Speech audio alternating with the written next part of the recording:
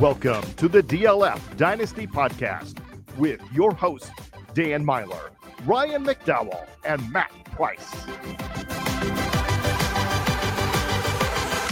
Yeah, we are the DLF Dynasty Podcast. I am Dan Myler. With me this week, our guy Matt Price. Ryan is away, so McDowell isn't with us, Matt. So we're going to have to hold the fort and talk about some prospects, get to some coaching changes, and maybe talk a little bit about the Senior Bowl without our guy Ryan.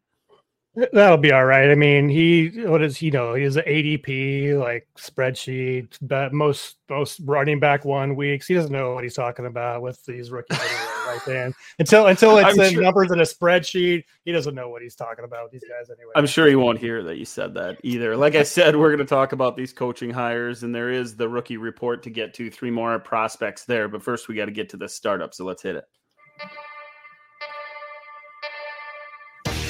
The startup. So I love football, Matt, and I love the Senior Bowl. But I got to be honest, I didn't watch the game this year. I was tuned in on Twitter or X all week long during practices, saw a lot of highlights from the game and from practices, was watching and reading about interviews and specific prospects, but I didn't watch the game. Did you get a chance to see the game on Sunday? Honestly, I never do. I think the practices are the most important part of the whole week. The game is fun and everything, it's like the Pro Bowl. Did you watch the Pro Bowl this weekend? I caught glimpses of it. 100% honesty, I was close to the Pro Bowl. My wife and I went to Florida for the weekend and kind of a little getaway. So I was sneaking glances,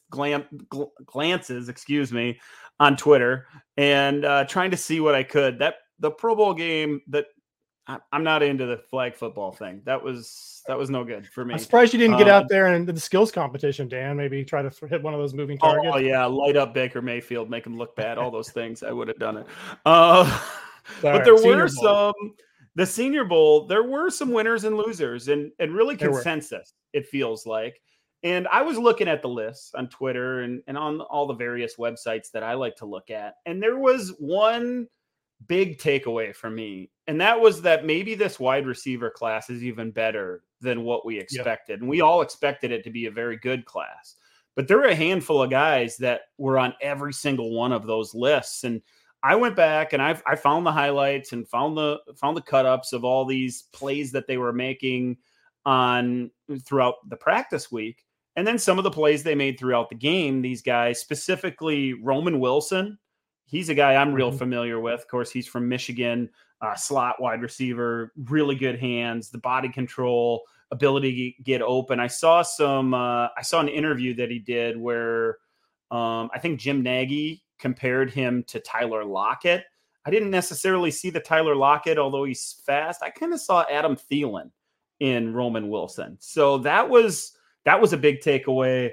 Ladd McConkey was incredible, the wide receiver out of Georgia. He was making plays all week long. And then our guy, Ricky Pearsall, was showing up on a lot of lists. We, of course, had a chance to talk about him a few weeks ago in the rookie report. We liked him then. I think it's probably safe to say we like him a little bit more even now. These 3 specifically were ones that I saw on some lists and went back and watched what I could, and I saw the same thing. I also saw Brendan Rice show up on a handful of lists. That guy still looks slow out there running routes. And then the guy from Western Kentucky, his name is eluding me right now. Corley, Malachi Corley. He popped up on a bunch of lists as well. And I thought he looked all right, but he didn't jump off the page like the other 3, Wilson, McConkey, and Pearsall. Those guys are moving up boards. In fact, Roman Wilson, I saw post Senior Bowl mock draft, 2 of them, in fact, and he was a high 2nd round pick in both of them. So previously a 4th to 5th rounder, all the way up to the 2nd round, McConkey making those same kind of moves. This class, Matt, might be even better than what we thought. Yeah, and I'm doing these rookies as we watch them, trying to get a little bit ahead, but I have not watched Roman Wilson yet. That was a new name for me. I'm sure not new for most of you listeners out there, but I was really impressed by him, especially on those outbreaking and breaking routes. You see him just create instant separation there at the break point. And in addition to those names, I did watch Brandon Rice's. You might want to go back, Dan. I don't know if you have, but if you want to go back and watch those one-on-one drills, they're all over the place right now. I was impressed with his physicality on those one-on-one drills. So maybe I'm missing something on the tape. I went back and looked at the tape after I watched those practices, and I still didn't really get it in a game situation. But from the one-on-one practice, I can understand why people may be a little bit more excited about him. And then the last one I wanted to throw out was Spencer Rattler, our ex co-worker. Ray Garvin was out there. He's like interviewing all the prospects. So I watched a bunch of Spencer Rattler interviews. You know, some of the concerns before were some maturity issues. I know you guys quoted he kind of seemed like a punk kid back on that QB1 show that I saw and got a chance to watch. But he seemed like maybe he solved some of those maturity issues. He had he was 4 for 4 for 65 yards in the game, had a nice touchdown throw in the back left corner of the end zone. I can't remember the receiver who caught the ball. But so he seems like a winner from this group as well. Yeah, absolutely. You mentioned the interview. I watched a couple of them that he did, some of the highlights of the interviews he did post-game and before the game, like you were talking about with Ray. And he seems poised. He seems real under control now. And that wasn't how he portrayed himself a handful of years ago already in that QB1 show. And then maybe even throughout his college career, it seems like the move to South Carolina was a good thing for him. We talked about him in the Rookie Report Card series a couple of weeks ago, and we might have to revisit that a little bit when we get to rankings once Ryan's back, because there's a chance he's going to be moving up some draft boards. I tell you what, the quarterback that I keep going back to as like that fourth guy, that next guy in line, continues to be Bo Nix for me. And I can't bump any of those other guys above him. I have high hopes for him, even though he's an older prospect. I think he did a lot for what he showed a lot in the recent days as well. So some quick takeaways from the Senior Bowl. There's so many things we could get into. You know, you see those lists who really helped themselves, and it really did feel like maybe a handful of those running backs got bumped up because the class. Or pumped up, I should say, because the class isn't that strong necessarily. I saw some talk on Twitter about a handful of running backs that made me think, oh, okay, maybe there's something here. It's just that there aren't any other guys, so we have to pump up somebody. There's going to be a lot of third, fourth, and fifth round picks in the draft, and not so many first and second rounders this year, Matt. Yep, I agree. Let's get to our dynasty rankings. We're going to talk a little bit about these new head coaches, new OCs across the league. Dynasty rankings.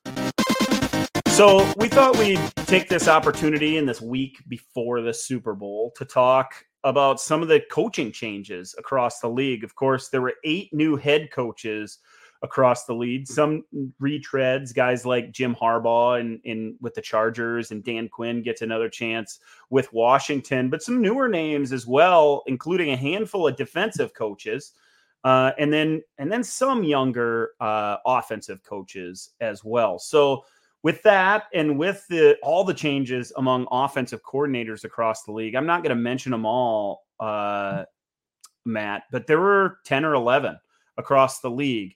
Is there, and then on top of it, a few coaches that didn't get jobs that we expected to, including Bill Belichick and Mike Vrabel. So we'll see what happens with those guys. Is there a specific player, if there's one player or one group of players on a team, I guess, that benefits the most from all these coaching changes, Matt, who would that be for you? I'd say my it's not my favorite hire, but it's probably the best hire from a team standpoint. And that's Jim Harbaugh for the Chargers. You know, he just brings a culture of winning, and you know, like the Chargers need that. We know what the Chargers do. There's even a saying now: the Chargers going to Charger, right? That the Chargers they're gonna blow it in a late game. They're gonna blow it in the second half of the season, whatever it is. And Brandon Staley, like, he came in, and we were very excited about him in year one, and it just never got better after that. We were expecting an uptrend, and we just got a downtrend for several seasons. So Harbaugh comes in now.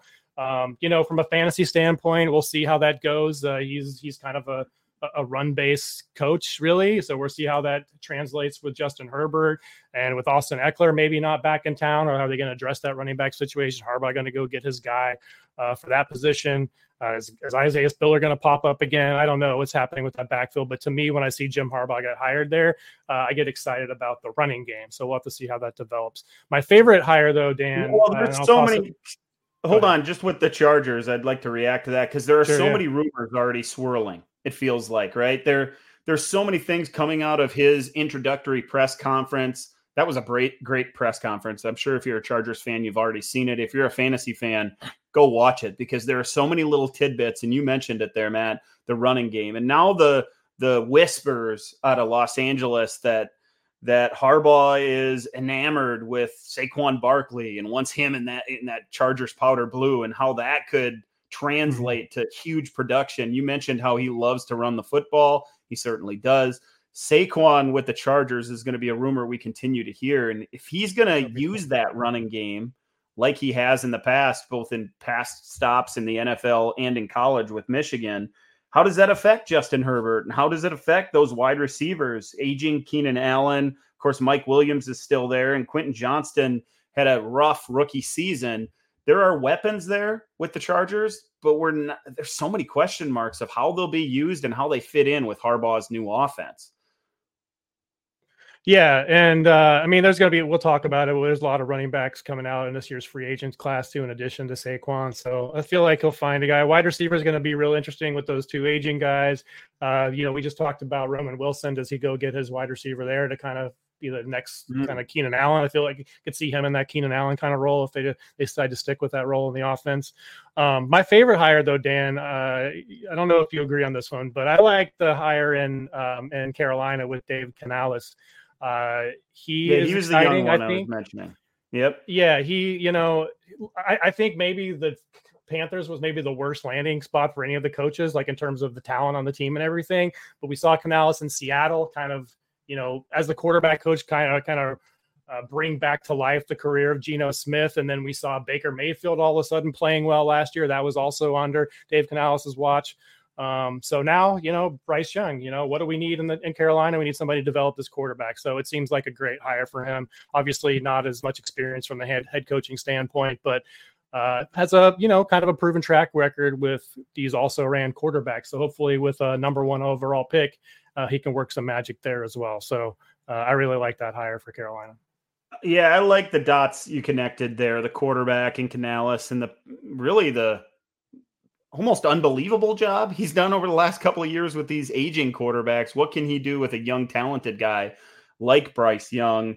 I read Peter King's Monday Morning Quarterback, or whichever one he wrote early this week. And he mentioned that Canales got that 6-year contract, and the Panthers wanted to go a lot of different directions, but couldn't necessarily. There were coaches that did not want to even interview with the Panthers because of how that ownership group has treated the past coaches there in Carolina. So Canales, you don't know if he's like the guy they settled for or any of that, but his history and track record with these quarterbacks is such a positive that you have to have a feeling that maybe there can be something done with Young. And if he gets a little stability, which is never a given in Carolina, considering how they've treated those coaches in the last couple of years, maybe he can turn Bryce Young around. If there was one big takeaway for me, it was Ben Johnson staying in Detroit. Really, it's all those weapons with the Lions, and Johnson, rumors that he could go to Washington, and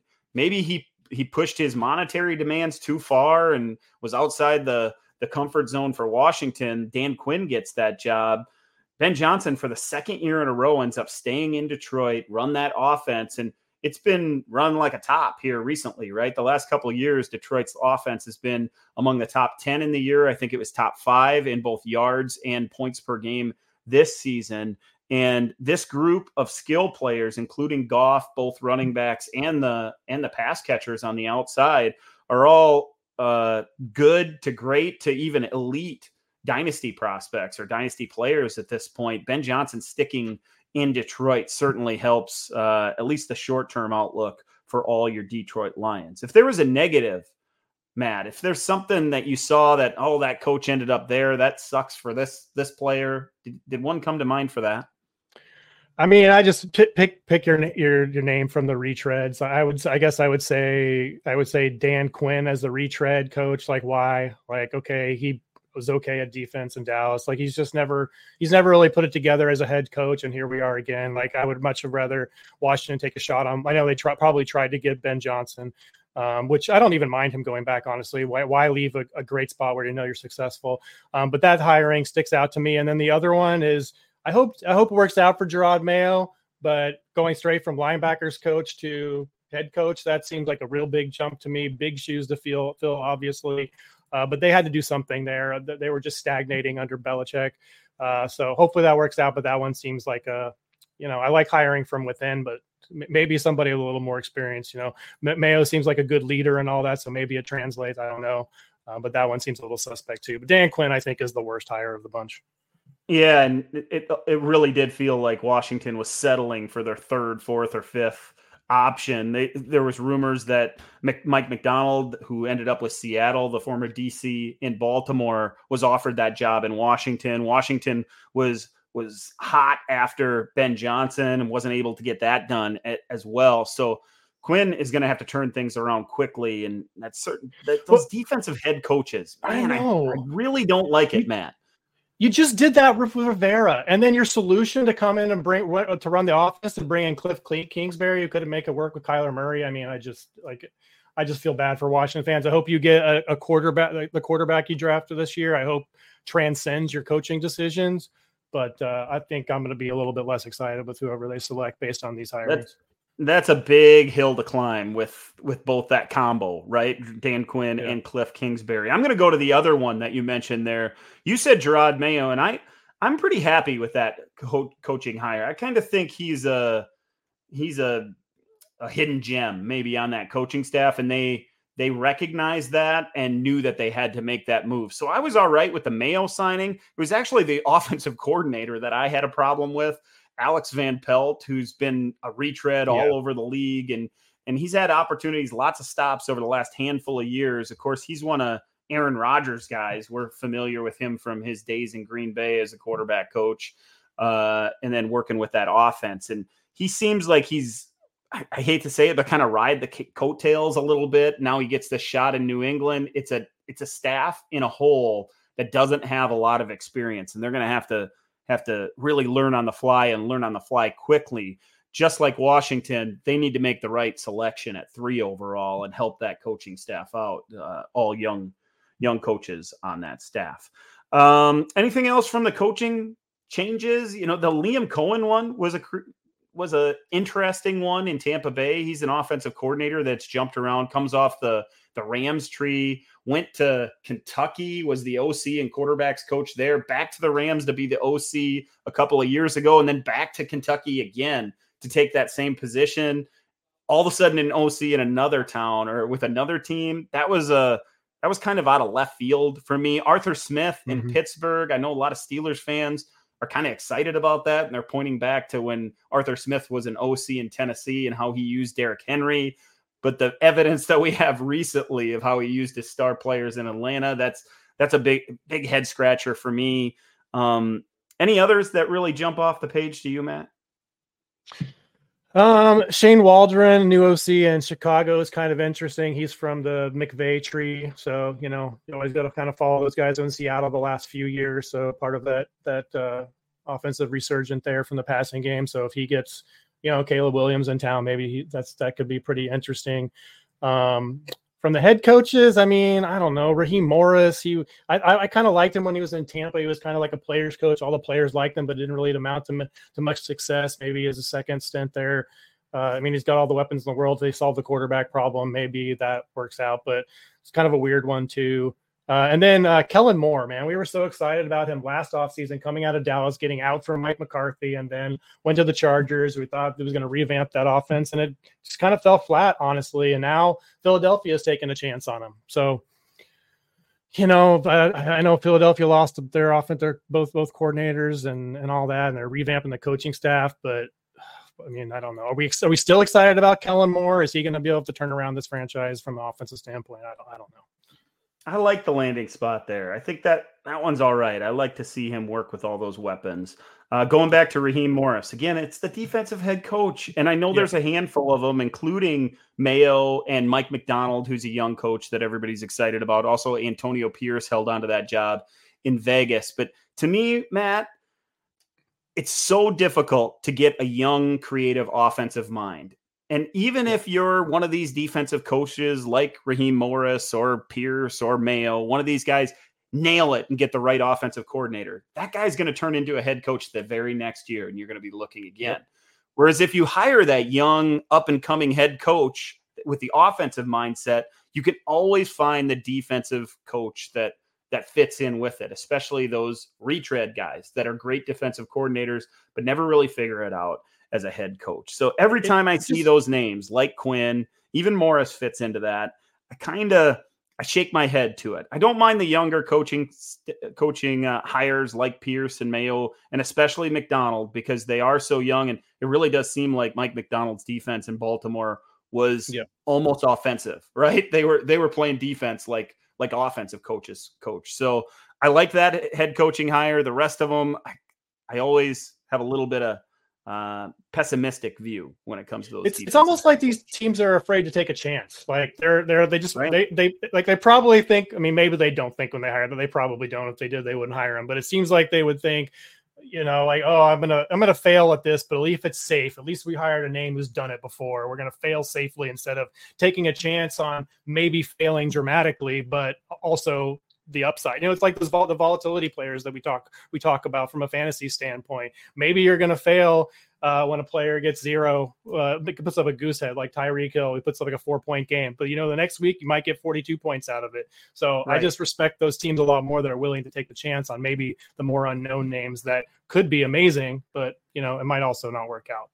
But these games like Dan Quinn, we already know it's not going to work out. We already know that's not going to work. And on the other side of that, Matt, Todd Bowles, a defensive head coach in Tampa Bay, he is the guy that took the chance on the young offensive coordinator that had to make the big jump with Liam Cohen. And if that works out, that'll work great for him for a year or maybe two, and then Cohen becomes a head coach. So it's just every year we see this roller coaster of coaching changes, and this year was no difference, no doubt. Maybe Ben Johnson is normalizing that it's okay to stay as a coordinator. Maybe Ben Johnson should have taken a head coaching job over the last 2 years when he was the hottest name on the market. Maybe he's just happy. Maybe he's just happy. I have a little bit of fear on that whole thing. Might be asking for too much. We'll see. It's tough to keep your New Year's resolutions, whether we're talking about Dynasty, we've all got so many leagues already. Are we really going to join another startup? Can we have the amount of time to take on another league? I'm going to make more trades and be more active this season. We got a lot of things going on as a Dynasty manager, and Factor is here to help you with some of your New Year's resolutions. Factor's ready-to-eat meal delivery takes the stress out of meal planning and sets you up for success in the new year. Skip the grocery stores, prep work, and cooking fatigue. Instead, get chef-crafted, dietitian-approved meals delivered right to your door with over 35 meals to choose from per week, including options like keto, calorie smart, vegan plus, veggie, and more, plus over 55 weekly add-ons. You'll have a ton of nutritious and flavorful options to start your resolutions. So how do you get started over at Factor? You go to factormeals.com/mostaccurate50 and use code mostaccurate50 to get 50% off. That's code mostaccurate50 at factormeals.com/mostaccurate50 to get 50% off today. It's time for the Rookie Report. All right, we got that guy McDowell out of here, so we thought we'd bring up the biggest name in rookie draft season. It's Caleb Williams from USC. Matt, we've talked about a few big-name quarterbacks already, or at least a couple with Drake May and Jaden Daniels. Daniels, of course, we agreed, might be the best fantasy quarterback in this class. So now you spent the week watching Caleb Williams, who is unanimously seen, or at least for the most part seen, as the number one pick in the draft and a lock, stock, and barrel elite quarterback prospect. You watched Williams. What are your instant takeaways? I mean, we've gotten to this point where we start comparing these prospects to like just the best of the best NFL players out there, and you see Caleb Williams being compared to Patrick Mahomes. And, you know, obviously he's not Patrick Mahomes, but you can see why. Like his ability to make throws from all angles, this underhanded sidearm, 45 degree, it doesn't matter. He's able to deliver the ball at all those different angles. And it remains to be seen if he's going to be able to do that in the pros, but that stuff probably is going to translate. The deep passing is just incredible. And the accuracy downfield is great. He varies his release, to avoid pressure.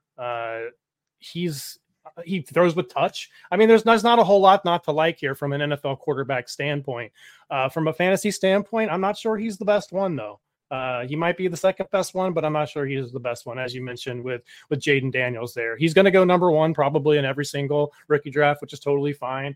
It's like it could end up being like how some dynasty managers feel about Patrick Mahomes right now. If you have him on your team, you still think he's number one because the name is Patrick Mahomes.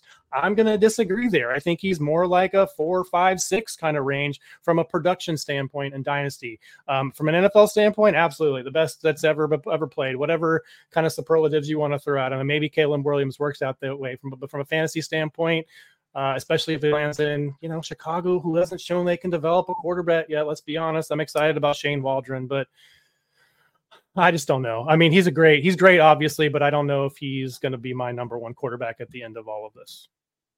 Yeah, I think he's going to stay at number one for me. And it's because of the accuracy that you mentioned to go along with that athleticism and the threat that he can create with his legs. The one thing that I don't hear a lot of people talking about, Matt, and maybe you can shine some light on this, is his ability to in the fake game, like play fakes in the backfield, and like he's really good at it. And that play fake and then drop and hit the back foot and elite downfield accuracy makes him deadly from anywhere on the field. And when you add that to the highlight reel runs that he can create and the power that he creates in the running game, I think honestly, he looks like a elite pocket passer when you want him to be an elite pocket passer. And he looks like he could be an elite scrambling quarterback as well. And I don't know if that combination hits fantasy managers' eyes often enough for us to be used to it. And maybe we're not giving him enough credit because of it. It is so much fun to watch Jaden Daniels run around with the football, right? And Caleb Williams is way different than him. But when you see Caleb Williams hit the back foot and put a perfect 24-yard throw on a deep dig on his receiver, it'll make you drop your jaw, and it's awe-inspiring, right? And then the very next play is a created opportunity for him to make a play with his legs. He makes somebody's miss, sets that stiff arm, and it turns into a 15-yard touchdown run. So the combination of the two things, I think, makes him elite. And for years we've heard, really it's been 2 or 2.5 years of hearing this guy's elite. He is going to be the QB1 in fantasy, potentially QB1 in the NFL. And we got burned on that a little bit with Trevor Lawrence. He hasn't filled those shoes quite yet. I think because Williams is so athletic, he has a chance to be way better than Trevor Lawrence ever has been, and maybe better than almost anybody in the league, honestly. I see where you're coming from. I just think there are some things, if we talk about, go to the negatives here, like there are more negatives that I expected to see, there's more negatives that I saw than I expected to based on all of the hype surrounding him. If we go back to 2022 NFL season, the first half of that season where the Chiefs were really struggling and Patrick Mahomes was trying to do everything. Saw somebody say that during that time he was trying to score 21 points on every play. He's trying to play hero ball. And you see that a lot from Caleb Williams. And when the play breaks down, sometimes he makes real poor decisions from that perspective. in the intermediate range of the field. You see him sailing balls in that 10 to 15 yard range, like over the receivers' heads, no problem. Even those big guys like Brendan Rice, right? So like there's some negatives there. The one thing that I made a note of, because I got in trouble with this with Bryce Young last year when we were comparing Bryce Young and CJ Stroud. The thing that I liked most about Bryce Young over CJ Stroud was his ability to play improvisationally outside of the pocket when the play broke down, and that's one of the main things that put him ahead of CJ Stroud for me. Caleb Williams is a very improvisational player. And if that does not translate to the NFL, then I think there could be problems if he tries to do too much. If he goes to the Bears, are they going to have the offensive line to support him, all that kind of stuff. So that's one thing I'm definitely looking at there. I will say, like, I don't know what games you watched, Dan. I watched the Arizona State game. That's a really good game to watch if you want to see some of the intermediate accuracy issues. There's one that just got it got tipped by the linebacker or the safety, whatever it was. And those are I think it was the linebacker because the safety behind him intercepted it. And those are the kind of things that are going to happen in the NFL because those wide receivers are going to go up and try to make plays on it. If they're too high, if they tip that ball, that's going to lead to interceptions like that. The Notre Dame game also had similar plays like that. So there's an incredible amount of things to like about Caleb Williams, but I just don't think he's the perfect prospect that I was led to believe before watching him. I saw the same things. I had them listed in order of my biggest concerns, I would say. And actually 16 fumbles too. 16 fumbles. Yeah, that's my top concern is he holds the ball away from his body, right? It's all out away from his body and he gets strip sacked way too often inside the pocket and when he takes those first and second steps to try to elude the rush. So that's going to be a problem. That'll be something that'll most likely be cleaned up. The next thing I actually had written down, Matt, was is he really 6'1"? Because that's what he lists at. Yeah. And you think he is 6'1"? You think he's No, that big? I don't. I think he's 6 or maybe either. A little under. No, I don't think he's 6'1". Yeah, and I'm afraid it's going to be a big deal around the combine. Oh, he's 6'11" and 7/8 or something or 5'11" and 7/8, and he's 202 pounds, not 218 or whatever. So because there are times when he plays bigger than his size looks, right? He does use a stiff arm and he does take a hit. And those are all good things. Reminds me a little bit of Kyler Murray at times, undersized guy that will take hits and go rustle things up with the big guys. And that's a good thing. And that competitiveness and that leadership that he shows by doing that, I love that. But does it also offer chances to get hurt? Does it also offer chances for him to lose football? As in the past? Those were the types of things. The intermediate accuracy issues are few and far enough between enough for me to not think it's a major problem. Because he's that elite downfield accuracy just shows up, throw in and throw out. It feels like that those balls down the field, 15 plus yards, are on the money every single time. It feels like, and that just makes me think that with the added fantasy production that he's going to present with his legs, as long as he's paired with a coach that'll allow him to be that player. And as long as he learns how to slide at the next level, because that's going to be a part of his game he's going to have to use more often as well. I think elite is the proper way to term his fantasy upside. I do also real quick, Dan, fear him in an NFL world where too high safety is the king and takes away a lot of those deep shots because he does not, at least in his final season. I haven't watched a lot of his previous seasons yet. I will, but man, he does not want to check the ball down at all. Right? He doesn't. Would you agree with that? Yep.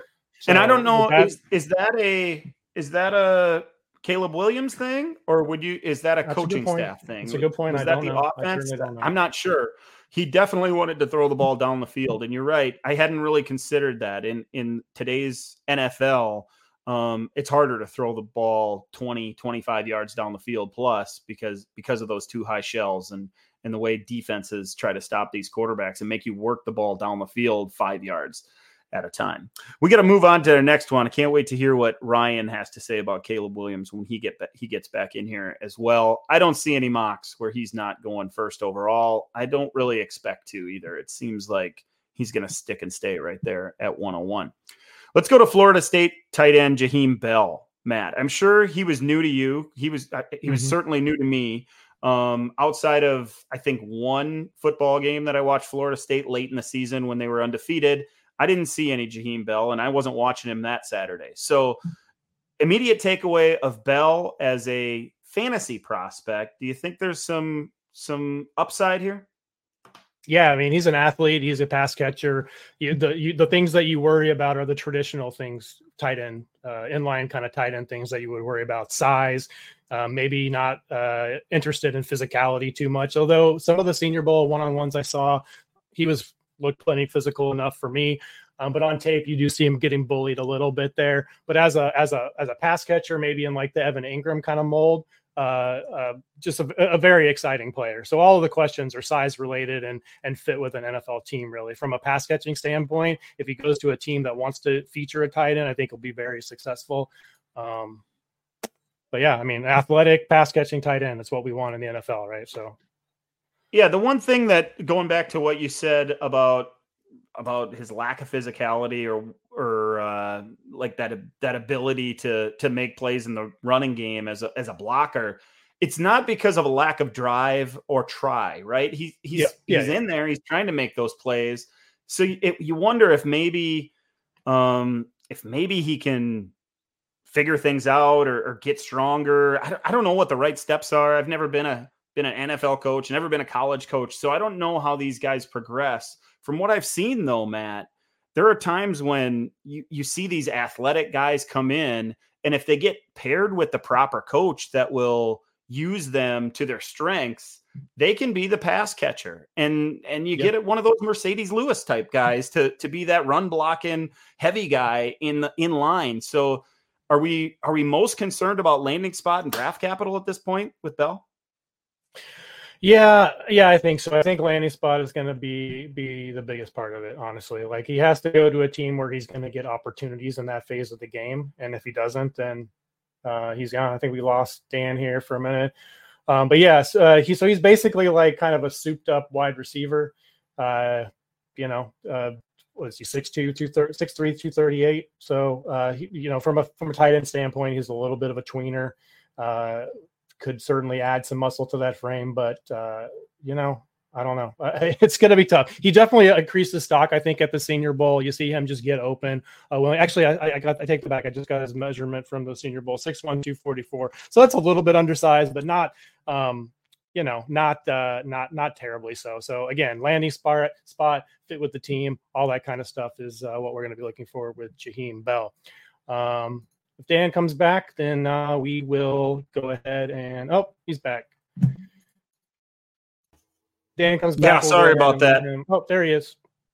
Technical issue there. I got you through most of what you said there about Jaheim Bell, and I gotta say I'm a little bit more impressed with him than I kind of expected to be. I mentioned that the size is a weakness or a problem, and maybe NFL coaches won't like that because he's not that typical tight end that's going to line up in line and play big, and he's not that red zone threat, right? He's listed at 6'1", 245, which is more of a fullback or maybe even like a scooped up wide receiver. He's like a wide receiver with 25 pounds on him, Yeah, and what's really nice about him is that he is a good route runner, and he does create space and does have a little bit of savvy in the middle of the field to find that opening in zone coverage and then become the runner with the ball after he gets it in his hands. I am concerned, and I didn't catch all your comments, sorry about that a team won't fall in love with him and want to use him to his strengths at the next level because he just isn't big enough to do everything.